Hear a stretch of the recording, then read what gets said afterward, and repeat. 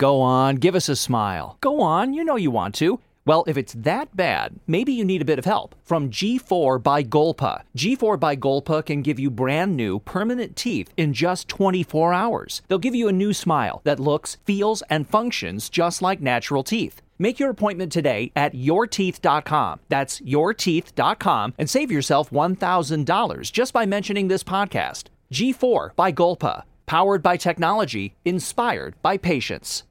Welcome to The Terrible Take, a daily segment telling Steelers Nation what's on our mind. I'm Alex Kozora.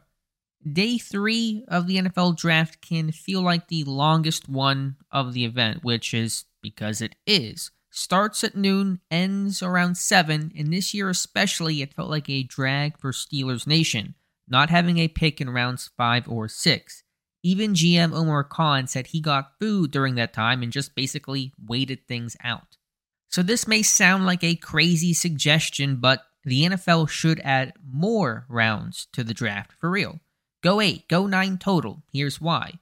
College football players have just gotten better. There's more refined talent at all levels, FBS, FCS, all the way down to D3. Talent is everywhere. And typically there's only 250-something picks each year, 256, 259, maybe in the low 260s, you get the idea. Definitely more talent than picks.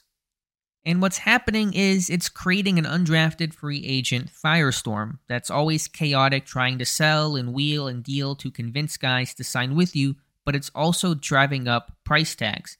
The amount of money UDFAs are getting now is almost way more than 7th round draft picks. It's actually far more lucrative to go undrafted.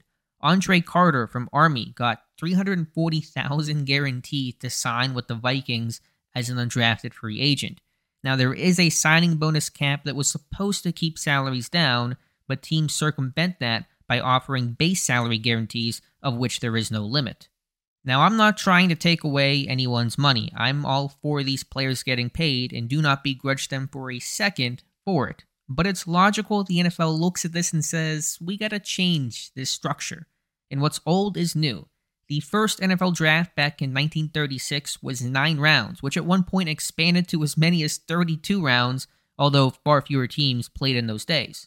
1994 is when the league switched to its current 7-round format. They should actually go back to 1993 when, for 1 year, they tried 8 rounds. Now, I'm not sure what they saw in differing 8 to 7, but if I'm the league, I'd go at least that 8th round. More talent, more picks, and the benefit for players is there's at least some feeling of having a better chance to make it because you were a draft pick, not undrafted. At the least, it's something the league must take a look at. Be sure to follow us at SteelersDepot.com and check out episodes of The Terrible Take every day at 5 p.m. Eastern Time. And check out The Terrible Podcast with myself and Dave Bryan every Monday, Wednesday, and Friday. We made USAA Insurance to help you save. Take advantage of discounts when you cover your home and your ride. Discover how we're helping members save at USAA.com/bundle. USAA. Restrictions apply.